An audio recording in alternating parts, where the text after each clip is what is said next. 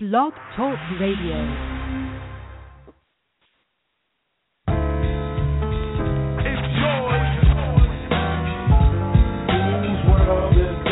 The world is yours. The world is yours. Mine, it's mine. Whose world is this? It's yours.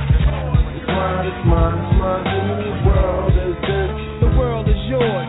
The world is yours. Mine, it's mine, it's mine. I sip the Don P, watching Gandhi till I'm charged and writing in my book of rhymes. All the words past the margin. The whole of mic I'm throbbing. Mechanical movement, understandable smooth shit that murderers move with. The thief's theme. Play me at night, they won't act right. The fiend of hip hop has got me stuck like a crack pipe. The mind activation, react like I'm facing time like Pappy Mason. With pins I'm embracing, wipe the sweat off my dome, spit the phlegm on the street. Suede Timbs on my feet, make my cipher complete. Weather cruising in a six cab, I'm on Terro Jeep, I can't call it. The beats make me falling asleep, I keep falling, but never falling 6 feet deep. I'm out for presidents to represent me. Say what? I'm out for presidents to represent me. Say what? I'm out for dead presidents to represent me. Whose world is this? The world is yours. The world is yours. Mine is mine, it's mine. Whose world is this? The world is yours. The world is yours. What's up? What's up, y'all? Good afternoon, all that good stuff. Hope you all have enjoyed the NFL playoffs and the college football playoffs as well. This is your man, Scott Burks, coming at you. I'm the creator of the sports blog, The Clown Times, and you can be able to find me on web by doing the following. Just type in the URL window, www.theclowntimes.net. And by the way, that's the clown spelled with K, by the way. Or you can find me on Facebook. I can afford everything. Just do a search for the Clown Times, and we'll come up, and we'll be able to find us there. Right now, we'll be discussing the 2015 NFL playoffs and college football playoff as well. Actually, that's probably one reason why. That's actually the main reason why I've been quiet all this time. So we're going to get this started right now. We'll be joined eventually by Duane Nash. I know him from the Yard/HBCU Sports, and also from the other compadre, who is on the line right now. So I'll just introduce him right quick. He's my man, Chris Loupe. He's also the resident Chicago Bears fan / Dallas Cowboys whoremonger.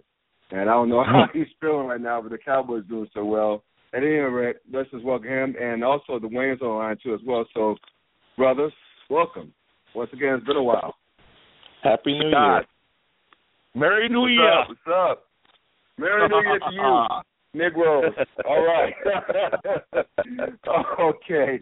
So let's get this crap started, shall we? So, like I said, I've been laying low the past 3 weeks because I've been so preoccupied with the 2015 NFL playoffs and the WildCard weekend and the bowl weekend that was college football playoffs as well, from the New Year's Day 6, if you will. Lots of things going on with those. But let's just start with the NFL playoffs if that's already started. So let's just get started. So basically, with the first round, the WildCard round under wraps, What are your biggest takeaways? My biggest takeaways, I'll start right quick. That the biggest takeaway was that I think Baltimore, and I said that the Baltimore Steelers winner of that game was going to make some serious noise in the AFC because I think both teams were fully healthy, are very, very, very stacked, and could be very, very scary for the top two seeds. That would be New England and Denver. And since Baltimore has unfortunately beat my team in the first round, which I kind of saw coming without Le'Veon Bell. I think that New England is scared. I think they're shaking in their boots because Baltimore has pretty much owned them the past few years in the playoffs. Save that one game where Lee Evans blew that touchdown pass, touchdown catch, I should say, and that Billy Cundiff kid missed a chip shot field goal that sent the game into overtime. And if they did go to overtime, I always said that Baltimore would have won that game. So let's just, Chris, you got on first, and remember the number. Let's just start with you. What's your biggest takeaway from the weekend? I get to on any game I can talk about? Just the biggest takeaway of the weekend. Like, what was the biggest thing that jumped out to you? Okay, the biggest thing that jumped out to me is that it looked like the Cowboys are for real. That was the biggest thing. I happened to be at the game. I happened to be in attendance at the games. I got to see it up close and personal. And there was a point in time when the Cowboys were trailing 14-0, that the whole stadium was quiet because everyone thought that, oh, here we go again, same old Cowboys. But to actually be there, not listening to the talking heads talk about the game, but to see that they didn't quit, they stuck to the game plan. They kind of just kind of beat the Lions down until they got them right where they want them, and then they won the game. They didn't quit.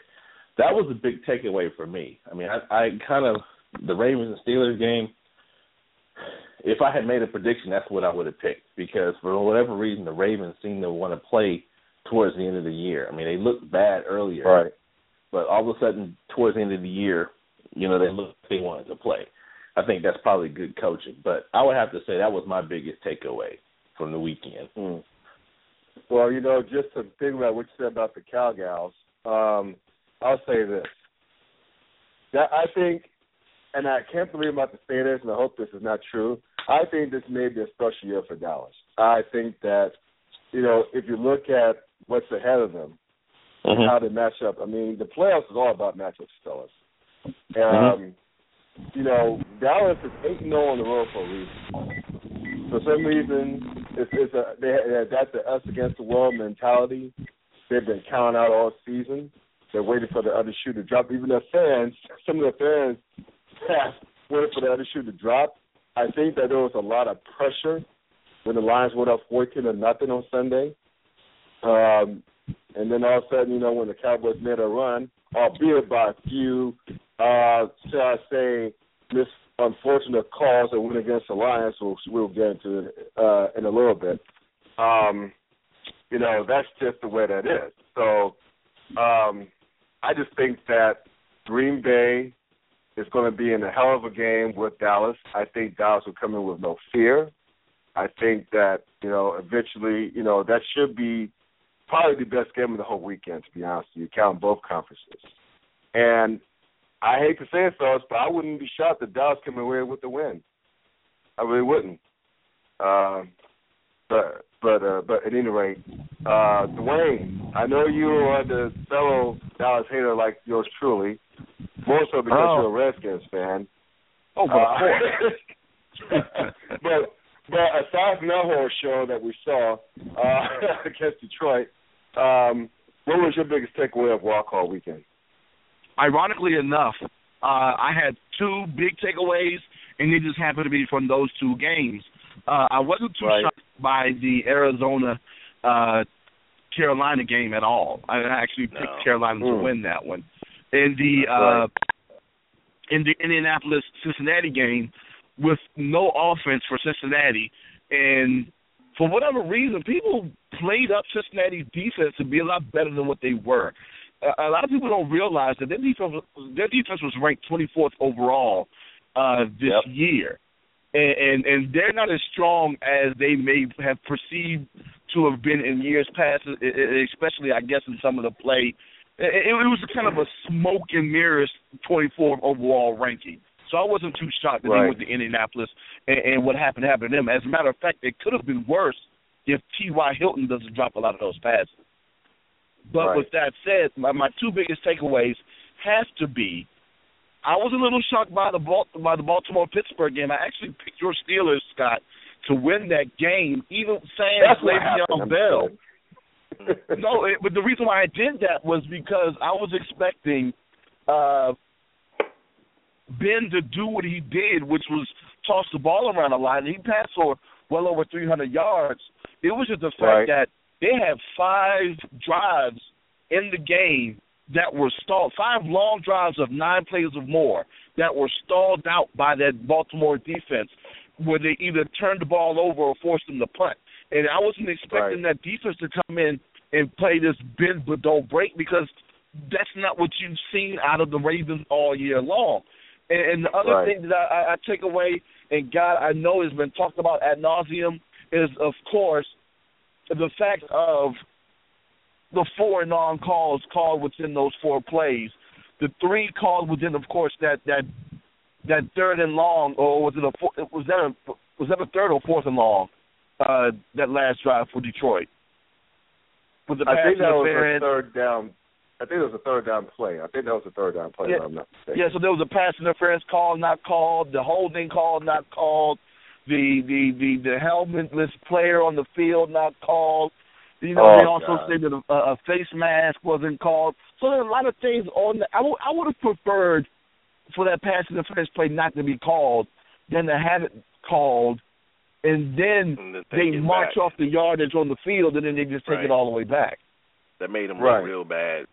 It made them look real bad. And for it to be said that it's because the officiating crew didn't trust one another, and it's one of those situations where in the playoffs they put together this hodgepodge crew who normally don't work together in these situations, that's what you get. And I guarantee the competition committee this in the next couple of months are going to vote on having pass interference calls put under review.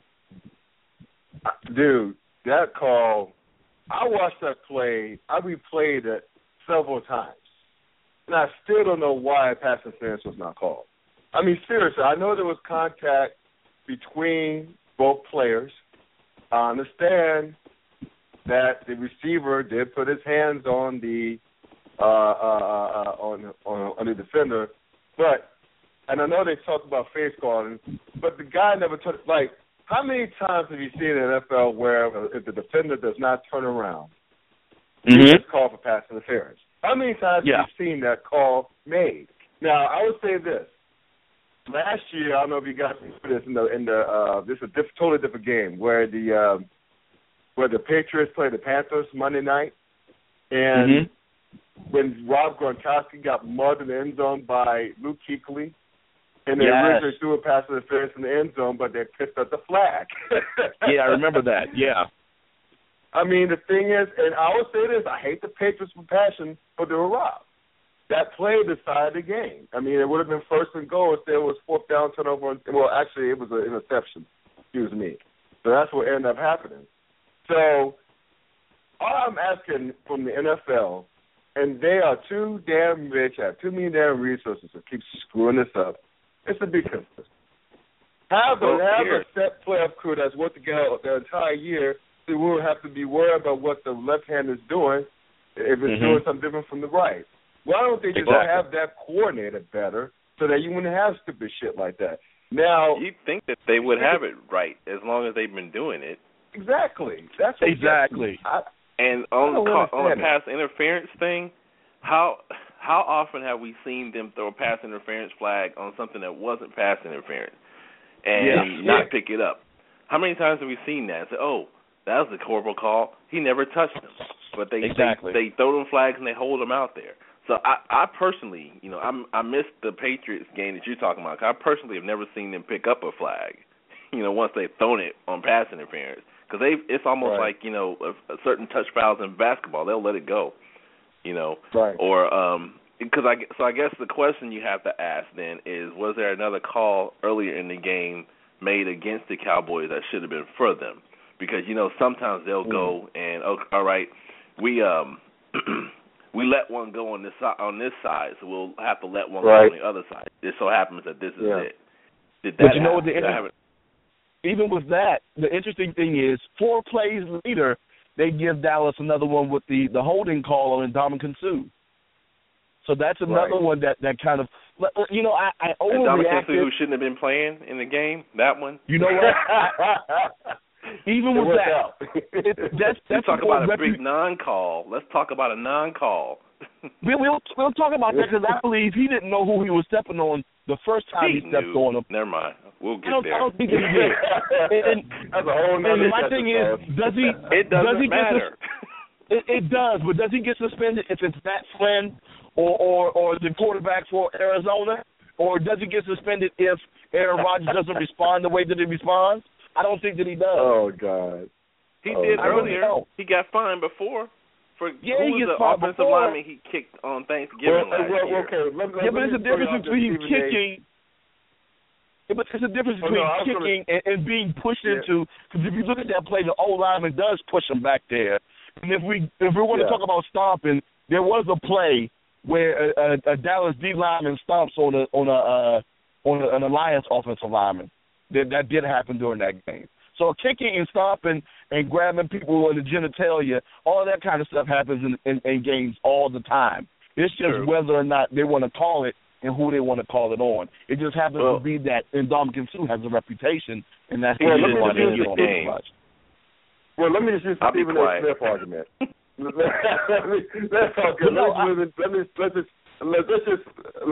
me just use Stephen A. Smith argument. Okay. Now he did step on. He didn't come to Suh. He did step on Aaron Rodgers, I guess ankle or leg or whatever it was, but who's to say that he meant what his intention was? I mean, sure, he stepped on him, but was his intention? Was his intent to step on him and it squeezes the life out of his leg, or was it just to just let him know that he's there? He stood on his flight. The first time he walked backwards, he knew there was a person. First of all, he knew who was on the ground because he helped to put him down there. Number two, when he walked back the first time, he made contact. So he knew, I'm stepping on Aaron Rodgers because I helped put him down there. The third thing he did was when he put his whole entire weight on Aaron Rodgers' leg, that was his intent right there. That was it right there. To step on that ankle, put his whole 300 and whatever pound it was to let him know I'm here, but to hurt him. So that dude knew what he was doing. But my whole thing is, I don't want to beleaguer this point because we can discuss this all night. Plus, I still got one more thing I want to call out because I do want to agree with Scott on something that he did say about the Dallas-Detroit game. I mean, had this been anybody else other than Ndamukong Suh, does he get suspended? Probably. I don't think so. I don't think so. Who else is doing stuff like that? Yeah, a lot of guys doing stuff like that. Well, yeah. Be it as it may, we just agree to this. But no, I do have one more point though about the Dallas game. I don't want to drag this out, and this isn't a negative thing about Dallas. This is actually a positive thing. I believe, like Scott said, not Scott. I'm sorry, Chris, right? Steve. Chris. I'm throwing names. Chris. Sorry, Chris. Sorry, Chris. Okay. I do apologize. Chris. Oh, you got doubt in the mind. I do. I really do, and it hurts me to my core to talk positively about this team, and I've done so over the past couple of weeks. I really don't know what to do, but they did do something that had they played a bunch of other teams in the playoffs, with the exception of maybe Carolina and Arizona, that I don't see them doing, which is coming back from behind. As a matter of fact, this is the first time they've done so in the playoffs, down double digits to come back and win. And I thought that was rather impressive.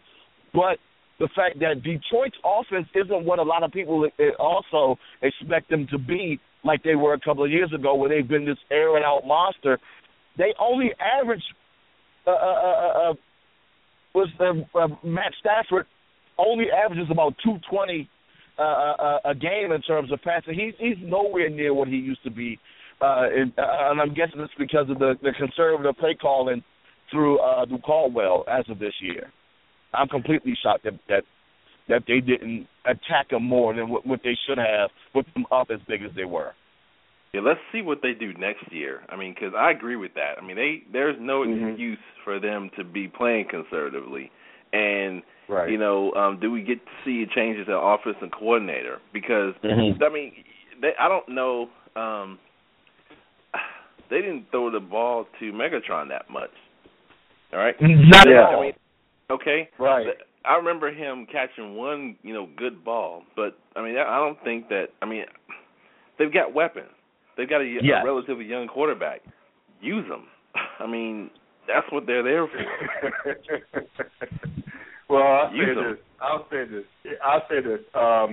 And that's why, leading into this next point, I like that segue, by the way, leading to this next point, that sure the Lions got jobbed on those two calls, the holding or the non-holding call on the guys on the Dominican suit, and the non-pass interference and non-defensive holding call on that kid from Dallas in the game. And, mind you, Des Bryant running onto the field by his helmet that should have been 15 yards. It just was in point-blank range from the referee that did not get called for whatever reason. However, according to Steve Smith, the Lions had ample opportunity to win this game.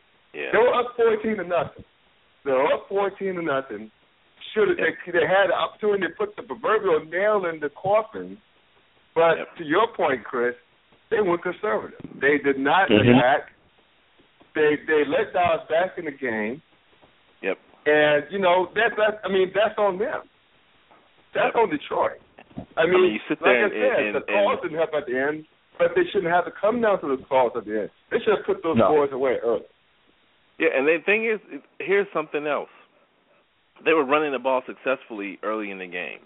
Okay. Yes, they were. They were. I mean, with Bell and especially what's the former Heisman, they were killing them the first and second quarter with that. Okay. Why would you go away from that? I mean, they had the Cowboys where they wanted them. In the first half, they had the game won. Seriously. Right. So I thought they were going to run away. What happened with that? I did too. I thought they were going to run away. Honestly, so did 80,000 people who were around me. Thought that the game was over when it was 14, and then the field goal kicker misses the field goal, and I happened to look over at the Fox broadcast, and they said that he had one of the highest percentages in history. Okay, so that they jinxed him. But I mean that was a momentum for the Lions, when he missed that field goal. That was a gimme that he missed. All right. Right. They had everything going for them. So non-calls or whatever, they had the game. They lost it. I mean, the Cowboys played well, but they had everything. They had the game in their hands, and plus they played the right team to do that. Huh? They played the right team to do that because of the fact that they I don't know why they played so conservatively. I've seen them in situations earlier this year when they've been down and played strong. And you're on the road. Why play conservative? Beat them. Play to win. Yep. It's a playoff. Play to win. Out loud. Yeah. Oh my God. Dude, because if you look at it, Detroit was up 17-7, right? And the final score was 24-20. They were outscored 17-3 the rest of the way. That's an dispute. When they were up, that's like they were up 20-7. Oh, they were. Weren't they were up 27 at one point. Yeah, they were. Okay. My fault. That makes it worse. That makes it worse. They were outscored 17-0 the rest of the way. That's even worse. And you know what else? God. I don't know if you guys noticed, but they actually held DeMarco to 78 yards. Mhm. Yeah. He didn't start playing until. I mean, the Cowboys didn't start playing until the second half. Yeah. It was a tale of two halves. And, again, the Lions had everything they needed, and they gave it away. Yeah. Yeah. And that's me sitting my ass in the seat with everyone else watching. I know you wanted to throw up, Chris. I know you wanted to just stick the fingers down your throat and just spew everywhere. I mean, because I was there, yeah. I mean, if I had been at home, I wouldn't have cared as much. But since I was there, y'all better find a way to win. Oh. Well, and I have one more thing about this game, guys, before we move on. One more thing about this game. Now, after Detroit got holes in that non-pass interference call, that non-personal foul penalty on Des Bryant, they had a 4th and 1. Okay? They had a 4th and 1 on the other side of the field on Dallas's maybe 44, 46-yard line. I forget where exactly. But Jim Caldwell decided, again, you're playing to win. You play to win the game. That's the great Herb. Playing to win the game, yes. And he punted the damn ball. I could not believe it. Anyway, I'm already upset. I'm even more upset. So let me just move on before we do something that's unchristian-like, and just to say things I regret. Okay, so given that Dallas won, given that the Panthers won that snooze fest against Arizona, 76 total yards that Arizona Cardinals had. Unbelievable. Yes, sir. And they lost 20 during that last play. The same. Yeah, exactly. I mean, it was still in the game, unbelievably. But anyway, the Ravens beat my Steelers, and of course, the Colts beat the Bengals. So the Bengals will get yet another loss in the playoffs. So where does this leave this coming weekend for us to the divisional round? What do you see happening as far as who wins and who goes and who moves on to the conference title game? Okay, you go ahead and start, Duane. All right. Yes, let me go ahead and I'm going to go around the horn extremely quick. Yes, sir. You know, everybody knows about the offenses between the Colts and the Broncos. We all know that they're both good. They're both top 5 offenses. I just want to see exactly which defense breaks first. Yes. Denver's defense is also top 10, top 5, actually. I don't think that they'll falter at the crib. And I'm hoping, I don't either. You know, everyone's been complaining about Peyton Manning and his age as of recently. They'll probably end up giving C.J. the Rock a comfortable amount of times. And I think that they go ahead and they run away with it. I understand that Baltimore has recent victories over New England in the playoffs. Actually, they're 2-1 over the Patriots at home. But right. I think the last time that they played, they were sans Gronk, right? Right. You throw Gronk into the equation. Yeah, because Gronk got hurt in the first half. Yeah, he got hurt in the first half. Exactly. I remember now. I think it actually stretches this Baltimore defense. They can't give Tom Brady 330 yards passing the same way that they did Ben just last week. I don't think that they're able to do that on the road again and win. So I'm taking the Patriots to win that one. The Panthers are going to go up to Seattle and get murdered. I feel bad for them. I feel bad for that franchise and that fan base right now. I'm actually saying all kind of prayers for them right now. I'm going to the Lord for them in their behalf. It's going to be at least 20 points. I understand that this game is, and that's another thing too, because this is going to be another, depending upon what you like in football, another boring game. There's not going to be a lot of airing the ball out because that's not what these teams do. There's going to be a lot of running and defense, but it just happens to be that Seattle's going to do a lot more running and playing a lot better defense. So I'm looking for the Seahawks to win and win big.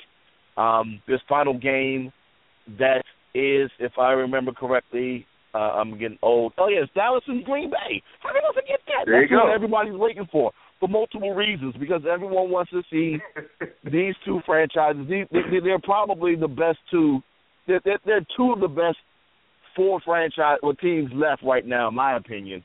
And everybody wants to see this game. Popularity-wise as well.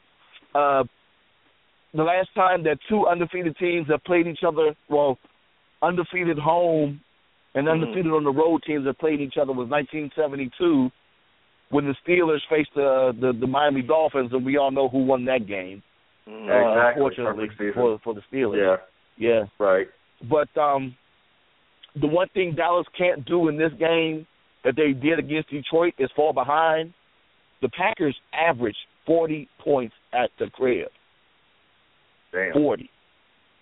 Now, everyone likes to talk about the frozen tundra and the mystique that's there, but they're 1-2 at the crib. Everybody doesn't really remember, but that run that they went on when they went to the Super Bowl, they won those games on the road. So people aren't really afraid to go into to Green Bay and beat them. As a matter of fact, if I remember correctly, they are a combined 3-8 at home in the playoffs since Mike Vick and Atlanta Falcons went in there in 2002 to beat them. So people aren't really afraid of them in Green Bay, but they put some monstrous numbers up this year, and two things may be an issue. Green Bay doesn't mind giving up 100-plus yards on the ground, so they can do that to DeMarco and still score points against you. So it's going to be up to Tony Romo. Is he going to be able to go to Green Bay, play well, and lead this Cowboys team to a victory? It's a possibility. Hell no. It's time for me to call. I actually called Green Bay to win it all back in August. Okay.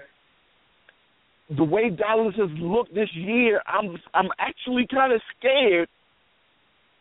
No, don't be scared, bro. We don't want Dallas in the championship game. We don't want them there. Okay? SOS. We don't want the Cowboys there. We don't want them there. I don't want them there. It is scary because if they make it to the championship game, we already know that they're not really necessarily afraid to go to Seattle. They've done it already. They've done it already. Exactly. But that was a different Seattle team. That Seattle team looks a whole lot different than what they look right now. Even with that said, I still think that Green Bay takes it to Dallas and they win by at least 10. All right, Chris, you're up, bro. You got it. All right. I'm gonna I'll start with the Denver Colts game. I think I just want to see that. I want to see what Peyton Manning looks like. I mean, I believe that Denver will take care of Indianapolis with no problem. In fact, I hope Indianapolis shows up because the defense. I mean, I think after having a week off, they're going to be ready. You know, Marcus Ware is older. He's going to be ready now. You know, their defense is going to be ready. You know, all the injuries they had, they'll be. I need to see what the offense looks like. And I agree that, I mean, they got a good running game now. I haven't seen a lot of offense come from the Colts. You know, I mean, even I know they beat the Bengals this past weekend, but I need to see more from them. I don't think I'm going to see it. So I know Denver's going to probably take care of that one real easily. I just want to see what Peyton Manning looks like. Okay. The other AFC game, I actually see the Patriots going ahead and taking care of business. I mean, they look different. They look like they're on a mission this year. The Ravens have not been consistent. I want to say that they just played their championship game when they beat the Steelers because it took everything they had to do that. You know, so I do think that the Patriots will take care of that. And yeah, Gronkowski's back, but they just seem like the last few weeks they looked like they were on a mission. Even though they lost to was it the Jets the last game, they they were already looking ahead to what their mission was, and they're very well coached on the field and off the field. So they're going to take care of. I may not even watch that game. You know, I may not even bother. I might wait till sports to come on just to tell me. I think I would have rather have seen the Cardinals play the Seahawks because the Seahawks, I mean, those boys look bad. Those boys look real good, you know, coming down the stretch the last few weeks. You know, I'm afraid for anybody that plays them right now because, I mean, for most of the season they looked like they were just kind of coasting, but they, you know, the last few weeks they have looked really good. And, the fan base, I agree with you, Duane. The fan base in Carolina, which, you know, all over Facebook were happy and the women talking about how good Cam Newton looks and, you know, them winning the game, this, that, and other thing. They about to get disappointed. I mean, the thing is they're about to get molly with the Cardinals, we knew that, you know, with them working with a third string quarterback, at some point that shit was gonna come back to Doc. You know, we knew that had to happen sooner or later. You know, and you know, let's give it to them. You know, they played well with the hands that they were dealt. And you know, when we talking 60 and 70 yards, I mean that's pedestrian. You know, for any NFL team to get in the whole entire game. But again, we knew that the Roosters were going to come home to roost at some point in time, whether it was this last weekend or this next weekend. They weren't going to make it to the Super Bowl, So it's probably better that we get. I think it causes more drama to see this sub 500 team, that won the division go, because they're going to get their ass kicked, Yeah. And I agree, just by the way the Seahawks have been playing their games recently, it's going to be a really methodical butt whipping is what's going to happen. And Cam Newton's going to get frustrated, and he's going to give them the ball several times. I mean, they may actually blow them out, and it's not going to be because they were trying. It's going to be because the Carolina Panthers helped them. But it's going to be methodical. It's going to be ugly. It's going to be surgical. Right. The Cowboys game, that's the one. Again, I'm intrigued also with this one because of the simple fact that we're looking at, 8-0 at home versus 8-0 on the road. We're looking at that. But here's the thing. The difference between if the Cowboys get behind, and it's entirely possible with Aaron Rodgers. If he throws 2 touchdowns, the Cowboys are behind. This defense got exposed on Sunday. Mm-hmm. In the first half, they got exposed for what they were, because the whole game plan for the whole entire season has been run the ball to keep the defense off the field for as long as possible, because defense can play good in spurts, but if you keep them on the field long enough, they're gonna screw up. We saw that last weekend during the first half. Okay, this is not the Lions that they're coming up to play. Okay, this is not the Lions' conservative offense that they're coming to play. All right. So if they get behind early, and if they try to run the ball, guess what Aaron Rodgers is going to do? We're going to throw another Jordy Nelson. We're going to find you another touchdown. Pass interference calls will get called. Okay. Yeah, they will. Okay. So despite what Green Bay may have looked like in the playoffs, this is not your average playoff. I mean, this is I think I'm picking Green Bay by at least 10 in this one, and it'll be over by the third quarter. It'll be over by the third quarter. Yeah. Okay. All right, fellas. Good analysis. Now, this is how I see things. I kind of agree with you guys with most of the games, by the way. I'm going to start with my beloved AFC. I agree that Denver should take care of business against the Colts. I think, we all used to still tease that Tony Romo was an accident waiting to happen. Mark Sanchez is an accident waiting to happen in Philadelphia and in the Jets way back when. I think in the playoffs, especially when it comes to crunch time, I think that Andrew Luck the past couple of seasons was an accident waiting to happen. Remember that game when he played against Kansas City, where Kansas City ultimately blew the second half of the game? Dude was a turnover machine. He's been a turnover machine all year. I forget how many interceptions he had off the top of my head. I think he had 17 interceptions. Now, Greg, he's a good young quarterback. He's a starter making, but he can be an accident waiting to happen. That's been proven. And against a seasoned veteran like Peyton Manning, who could pick any defense apart, and the fact that playing in Denver, Denver's on a mission. Denver got embarrassed for that in curb stomp in the Super Bowl last year against the Seahawks. They've been on a mission all year. And granted, they haven't looked the best at times, but I think this is the game where it comes together, and they'll show the world and show the Patriots, to be honest with you, that we're ready to come back to it. Does that make sense? So I don't think there'll be a blowout, but I think they'll win by double digits. They be in Denver, that is. I think that they'll win by double digits. Now, this is a game that I think I disagree with you brothers on.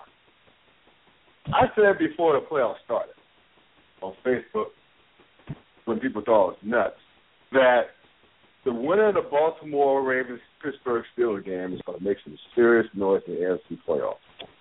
I said it then, and I still believe it now. Look, I mean, we all know that the NFL playoffs is all about matchups. And the thing is that if you look at the teams on paper, Baltimore and New England, if you look at the past 3 times they play in the playoffs, all at New England's place, Baltimore Baltimore just matches up with them very well. They just do. They match up with them very well. Now, granted, the big Gray Runt, okay, he's back and stronger than ever. He wasn't like that at the previous 3 meetings, per se. I'm just saying that Baltimore is not scared of New England. They're not scared of New England. They're one of the few teams who are just like, bring it on. We're not afraid to have him to go up to Foxborough, take on pretty boy Tom Brady.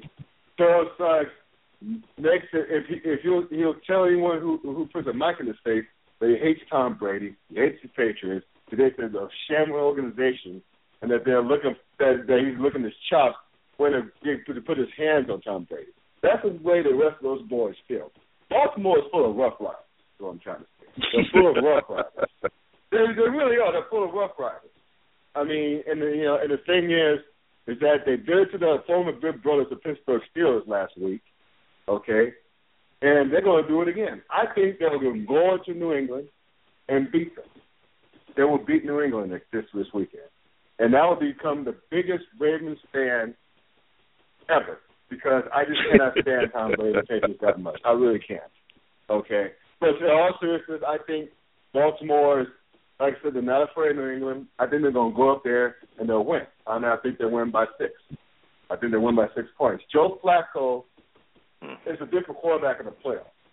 Yes, he is. He stuck it up near the end of the season against Cleveland, especially against Houston when they got smacked around by the Texans. But he's been money. Say what you want to about him, but he's been money in the playoffs, and I think he's going to go on another run again. I mean, it's just no killing these cats. So I basically have the Ravens beating the Patriots. That's that with that. As far as the NFC goes, let's just start with the game that should be the most embarrassing of the weekend. Carolina talked so much trash. Well, scratch that. They talk more than trash. They just talk shit. They talk so much shit about wanting to face Seattle. Yeah, we want to face Seattle. Yeah, we want to play the best and be the best, blah, blah, blah. Don't you think that Earl Thomas, Cam Chancellor, Beast Mode himself, Marshawn Lynch, and the mouth of the South, sort of, and Richard Sherman is hearing all those things? Don't you think those cats are hearing everything what the Panthers are saying? They got to go up to the 12th man to Seattle to face the defending Super Bowl champions. Sure, they played they being the Panthers played the Seahawks tough the past couple of times that they played, because they actually do match up kind of well on paper. They both like to run the ball. They both like to play zone defense. That being said, guys, this is going to be a curve stop. Scratch that. This won't be just a curve stopper. It's going to be a violation. The Seahawks are going to snap those guys around. It's going to be embarrassing. I'm going to hide my head. I'm going to be in the field position because I know that I'm thinking about the wire references here for a minute. I'm thinking that the Seahawks, that would be they take on the form of a Avon Barksdale. It's going to kick fat ass. It's going to start kicking down fat ass Prop Joe when he's crawled up on the ground, just stomping the mess out of Prop Joe. Prop Joe being the Panthers. So So basically, if Avon Barksdale can beat down Prop Joe, that's where I think this is going to end up. I know I just totally butchered that wire reference, but just know this. This is not going to be a close game at all. This is going to be. I'm just going to pray for the Panthers. I'm going to be praying for the fans. I'm going to be praying for the coaches. I'm going to be praying for Cam Newton's safety. Those guys are going to come after those cats, and it's not going to be close. You know what? I have my ass whooping the other week on my blog. If there was the ass whooping, if this is a regular season game, this would be it. I think that the score. I don't think the game would be within 20 points. I'd be shocked if they're within 15 of the Seahawks. I don't see. It's going to be ugly, fellas. It's prayers going to the Panther Nation. I know they're going to keep pounding, but I'm gonna pray for y'all because you guys are about to get. What's the word I want to use? I don't want to say murder, but violated. You guys are going to get you guys are going to be sinned on several times. So, prayers to Tampa Nation. Going to need it. As far as the Cowboys game goes, I know that the Cowboys are undefeated on the road. They're undefeated on the road for a reason. Because frankly, they do not have a home field advantage in that big ass stadium they play in. Right. It's this. What's messed up when they're playing the Washington Redskins, you hear a lot of cheering from the Redskins when they do something good. On national television. I still think back to a couple years ago during RG3's rookie year when they played him on Thanksgiving. And, when RG3 just dazzled all over the place on Dallas, I heard all those cheers. I looked at my boy, like my brother who was watching with me. He grew up in the Washington, D.C. area. So, of course, he was happy that team was winning, but we were both shocked at the fact that all these Redskins fans were allowed in the building. That never happened at Texas Stadium. That never happened at Texas Stadium. Never happened at Texas Stadium. So, I understand why the Cowboys are undefeated on the road, because they feel like they play all 16 road games. Mm-hmm. But having said all that, Green Bay is also 8-0 at home for a reason. That bad man, I'm quoting Stephen A. Smith, the bad man, Aaron Rodgers.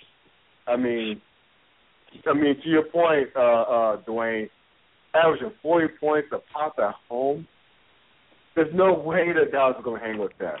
I know that Dallas is on a magical ride. I know that, they have studs all over the place on offense.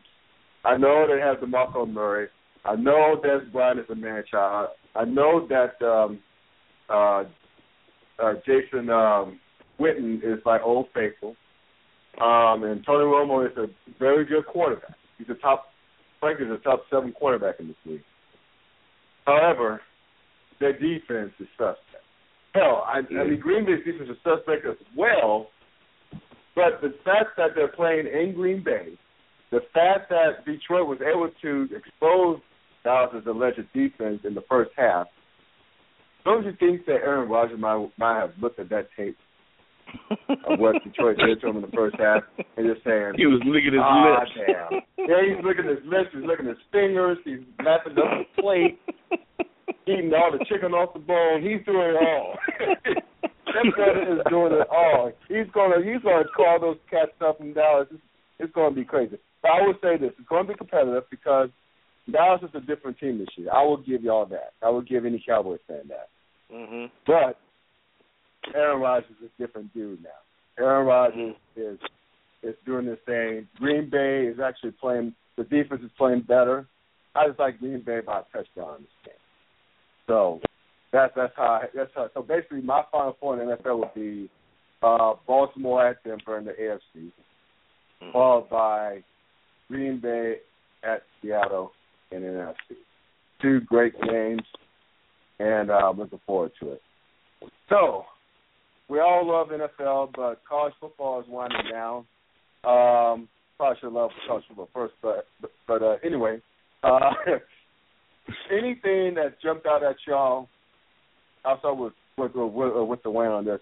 As in regards to what happened during the college football playoff semifinals, anything that kind of shocked you? I know a few things that shocked me, but what say you?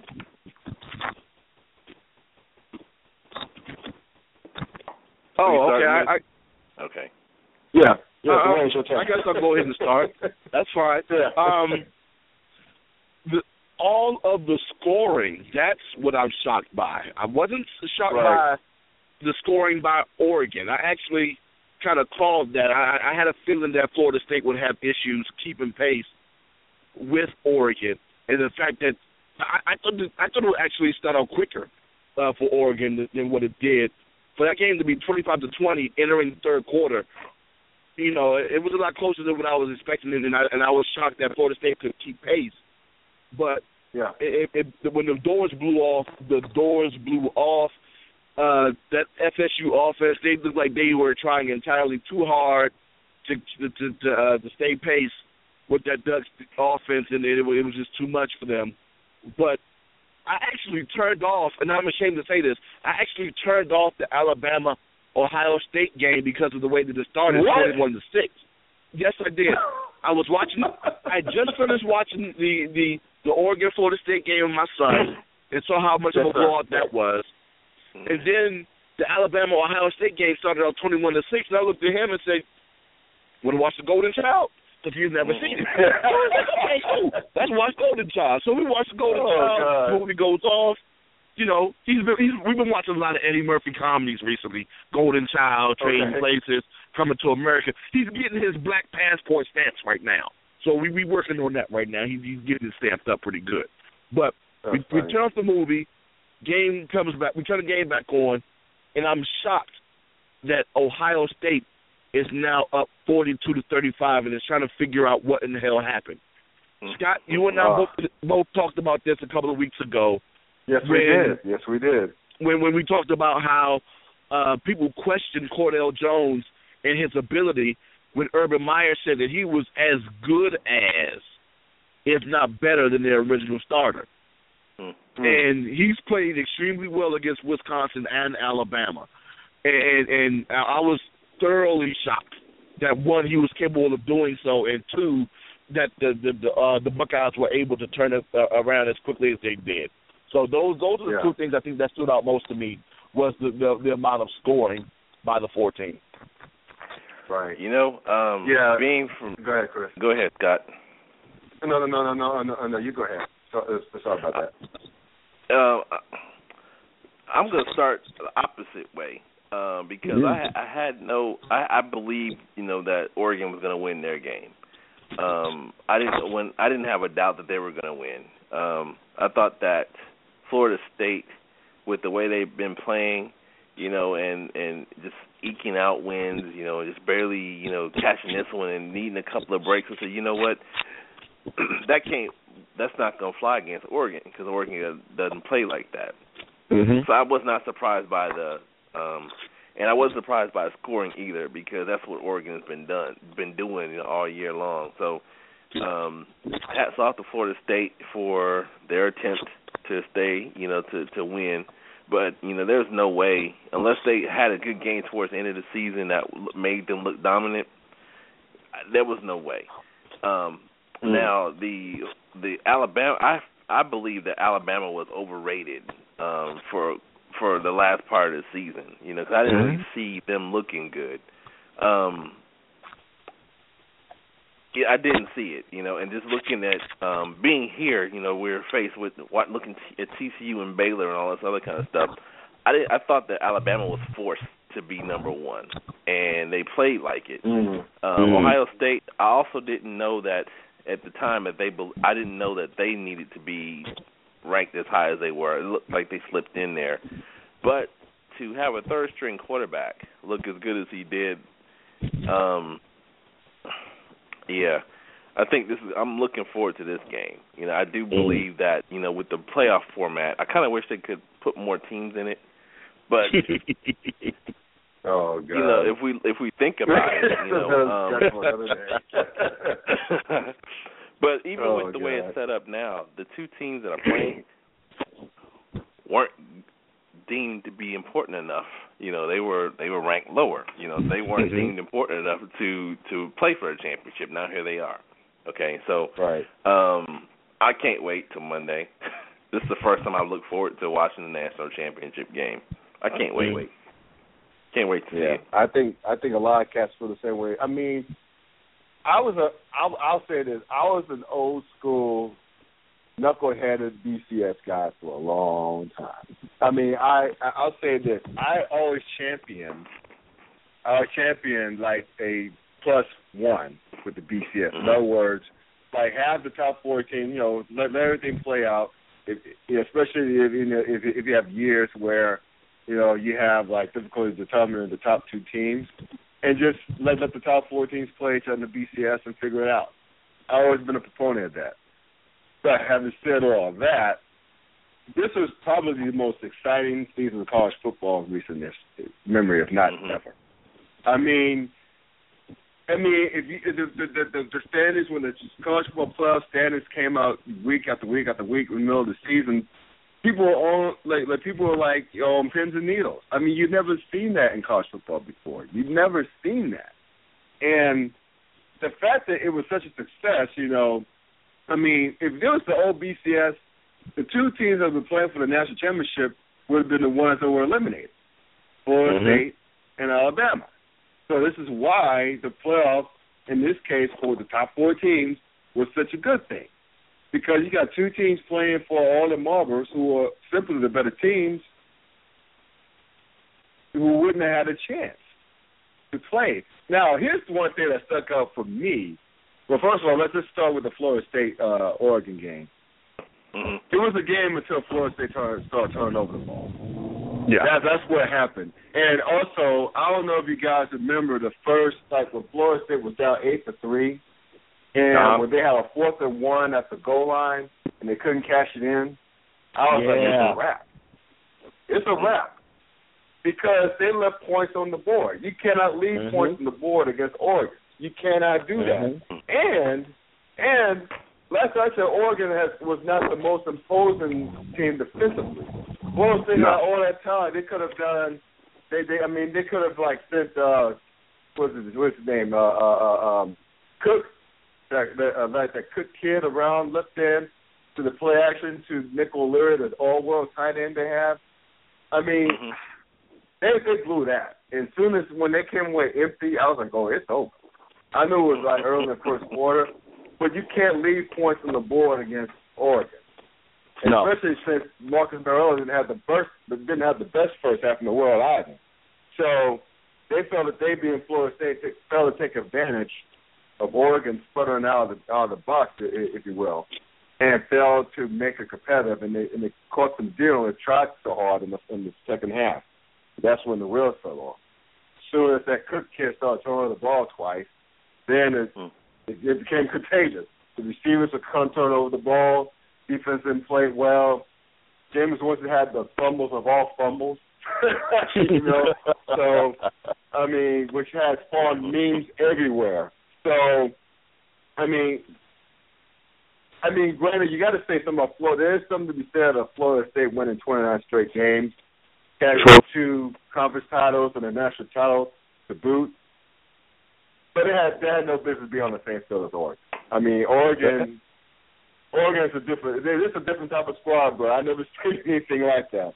And I was so wrong about Oregon. So, Oregon Ducks fans, listen, I apologize. To my brother-in-law who tried to tell me otherwise, I apologize to him. And last not least, to Wayne, when you try to talk sense to my stupid ass about Oregon, I apologize to you. I was totally wrong about that. But you know what, Scott? There was something that you pointed out to me weeks ago that I had to look up before I called in tonight. Remember how you pointed out the fact that FSU played 9 teams with top 50 defenses during the season? Yes, sir. I did. Oregon, 84th in the nation before that game. So it was a situation where Oregon was going to play L.A. Laker fast break offense and dare you to keep up. And the one scary thing is, even though a lot of people haven't realized it, Ohio State can score a lot of points too. And speaking of Ohio State, speaking of Ohio State, sorry, Dwayne. So speaking of Ohio State, I want to get to something real quick. That's fine. I did not see that coming. I did not see that shit coming at all. I was stunned. I was totally stunned. That's why I turned it off. I mean, I was stunned. I thought 21-6. I would say this. I was still watching this because I want to see that Nick Saban and Urban Meyer matchup, like those two cats playing chess against each other, or like on the sidelines. At 21-6, I'm like, okay, Alabama has this one in the bag. If they get some more points, it's over. Because I didn't see Ohio State coming from behind in the Superdome, which is virtually the Crystal Tide's backyard. Yeah. But that it's something to be said about Ohio State. It's something to be said. Nick, I mean, I don't like Urban Meyer personally. I think he's a sleaze bag, but the man can coach. The man can just flat out coach. If you have all 3 quarterbacks showing out all season, Granted, like Braxton Miller showed out last year. He got hurt. Then he had a freshman, J.T. Barrett, showed out before he got hurt against Michigan. And now you have this kid, Cardell Jones? Yeah. So, a third-string quarterback showing out like he did against Wisconsin, and then against Alabama at the Superdome. Mm-hmm. Really? That's coaching. That's coaching. That's straight up coaching. And I gotta give Urban Meyer props for that. He's a damn good coach. He just is. I can't deny him that. And there's one more thing, guys. This is one more nugget I would throw at y'all. You can do with this as you wish. Better be a good nugget, man. How about if the SEC coming up a little bit small? A little bit small? They've been pumped up so big all season long. All season long. We had to hear about it. God. What a letdown. What a disappointment. They didn't even show me TCU. No. Yeah. TCU, curb stop in Mississippi, and Georgia Tech of all the Georgia Tech going all over Mississippi State like that. Who? What in the world? What? The option. What? The option is tough to defend, baby, if you don't see it all year. Are you serious? Oh, my God. Did you see that juke move that the quarterback put on, Georgia Tech's quarterback put on one of those Mississippi State defenders in the open field and scored a touchdown off of that? It was a thing of beauty. I was watching that, and I was monitoring Twitter, right, because I tend to do that when I watch sports. And I noticed, like, from Bomani Jones to a lot of the North Carolina-based sports writers, sports personalities, having a mock chant of SEC, that was hilarious. That's when you know. When other cats in ACC country are mocking you, that's when you know. That's when you know that you're not doing so well for yourself. That was something to behold. I've never seen the SEC, the power of the SEC, come up so small in so many big spots like that. LSU losing to Notre Dame? Notre Dame? Really? Notre Dame, exactly. Really? They lost to Notre Dame. Come on now. The same Notre Dame team that got curb stomped at the Coliseum against USC, they lost those cats. Okay. All right. Notre Dame was the equivalent of Sinbad. Think about it. They were hot. He was real hot up until they played Florida State. The next thing you know, they disappeared. And all of a sudden at the end, they come right back. You're like, yo, where you been? Oh, man. And even though you're still around. Really, Notre Dame? Nice Sinbad reference, by the way. Nice Sinbad reference. But yeah, that's what stuck out me. Now I'll say this. I'm not going to be one of those stupid cats who's going to go on and say that the SEC's been usurped. They're not going to be back. As long as those cats are still located where they're all located in the most federally recruiting bands of high school talent in the country, they'll still be around. Let's be perfectly clear about it. Let's be clear about that. They'll still be around. They got the recruits in the backyard, picking other people from other places. They'll be fine. I'm just saying. The last couple of years, particularly this past year, it hasn't looked good for the SEC. That's what I'm going to say. I'm going to say. Especially when everyone was touting, oh, yeah, we need to have more teams in the playoff because the SEC is going to take all the spots. Exactly. Really? They had one and they didn't lose. They didn't win that one. That's bullshit, by the way. Yeah. I think we proved that now, bullshit. I will ask this question about the committee. Yes, sir. The Condi committee. I still wonder what they're using to pick the teams. Yeah. All right. Because are they using are they using metrics? Are they using the eye test? Because let's be real. Yes, sir. We would. Okay, granted, we're all happy with the way the playoff system looked this year, but TCU, they should have been in there somehow. One of those four teams should have been knocked out to let TCU in. You know, I think they should have been in over Baylor. And we saw why in the final bowl games. You know, TCU has moved. You know, fortunately they moved to the Big 12, so now they have a chance to get into some of these games because in years past they were in the wrong conference. You know, even though they deserved to be there. Yeah, exactly. But you know, and too many factors it would have taken in order for them to play. But I mean, they should have been there this year. I thought they played really well, and just for a one-loss team. You know, they played really well, and they proved it that, you know, in their bowl game, you know, we should have been there.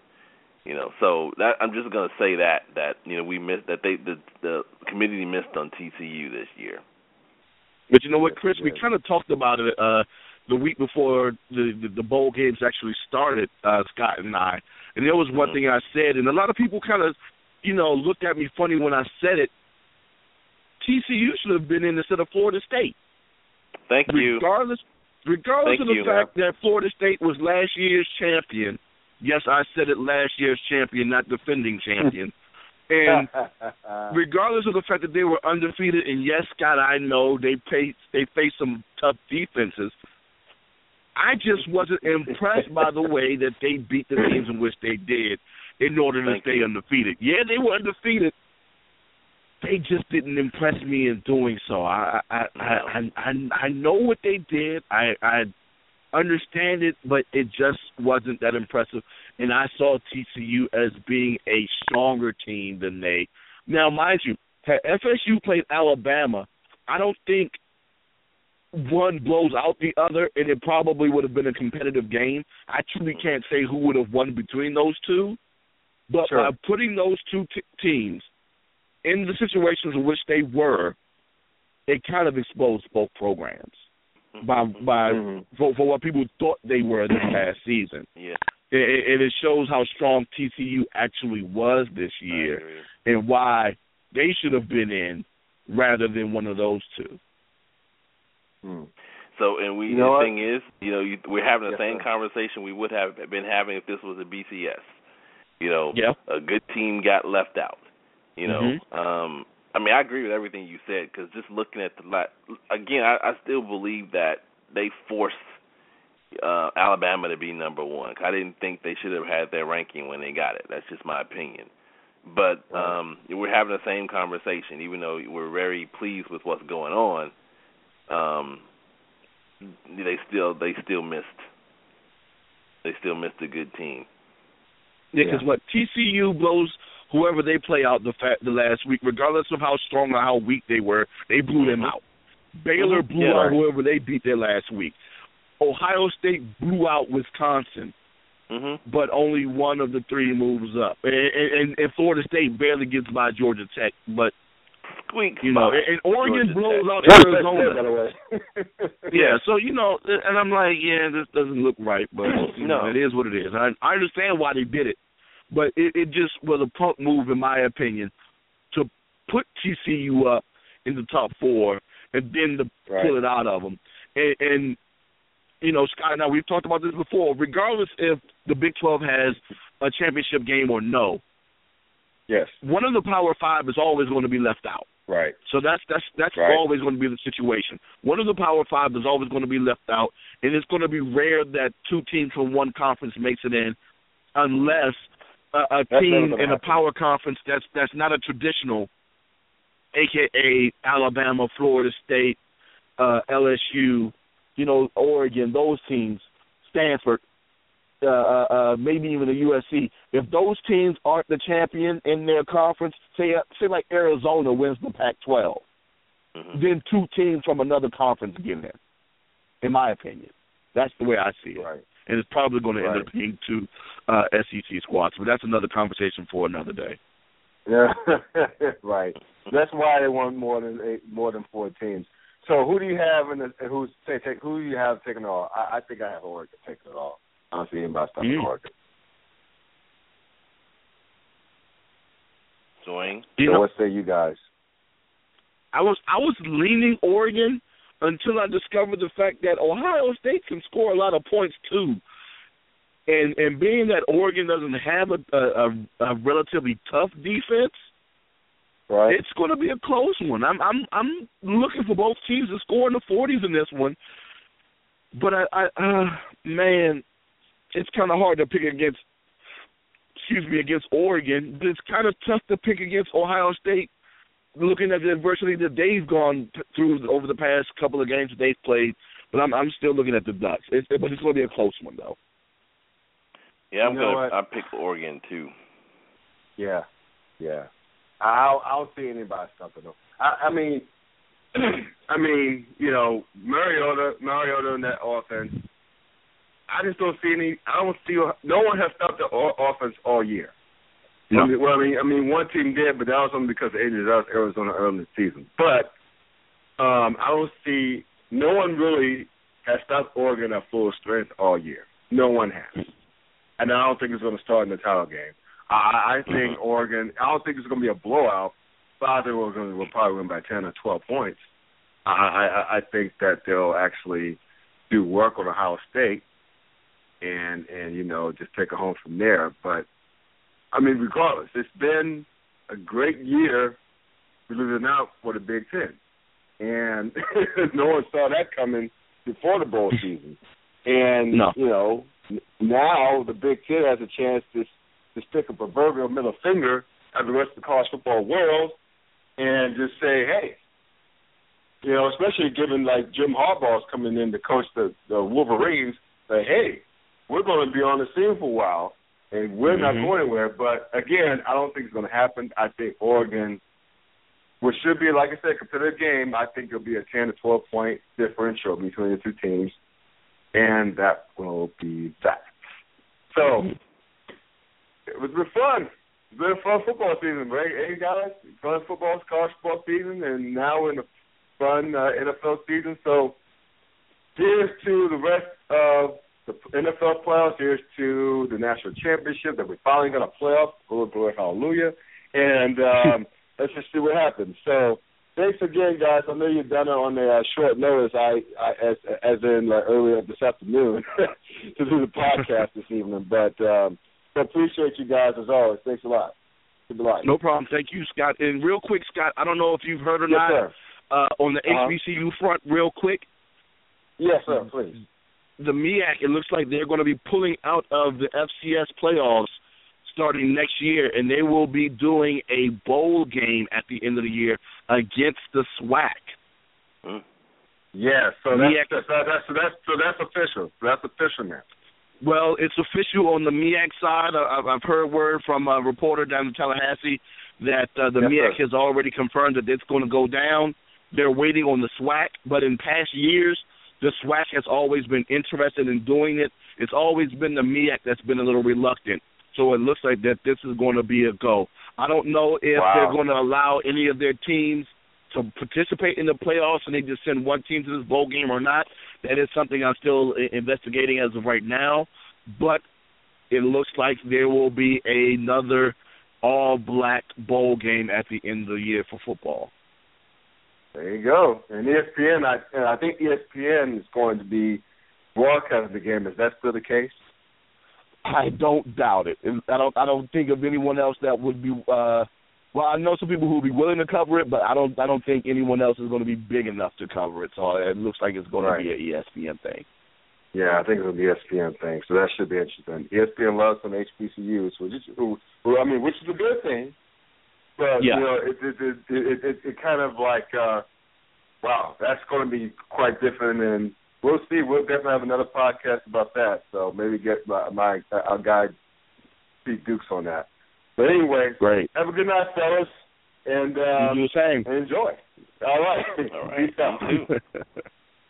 All right. So those are my guys, Chris Loupe and Duane Nash, holding it down, talking some football and everything. It should be a very good title game. Again, I don't see anybody stepping Oregon, even though Ohio State's been a great story, even though Urban Meyer, questionable guy, but great coach, is in the title game, which would be, well, wouldn't that be something if Ohio State were to pull that off? That would be crazy. That would be insane, and I can hear all the Ohio State mongers going on right now, screwing some fraternity brothers of mine. They will shall remain nameless. But anyway, here's to Dallas losing to Green Bay in the divisional round, but and also New England going down. But even if those things do not happen, which I hope and pray that they do happen, but even if they do not happen, it's going to be one hell of an NFL playoff weekend. Lots of good matchups abound, and of course the college football championship should be a lot. Should be exciting. Anyway, thanks for listening to Scott Bush, the Clown Hour. Sign off 06 and good night.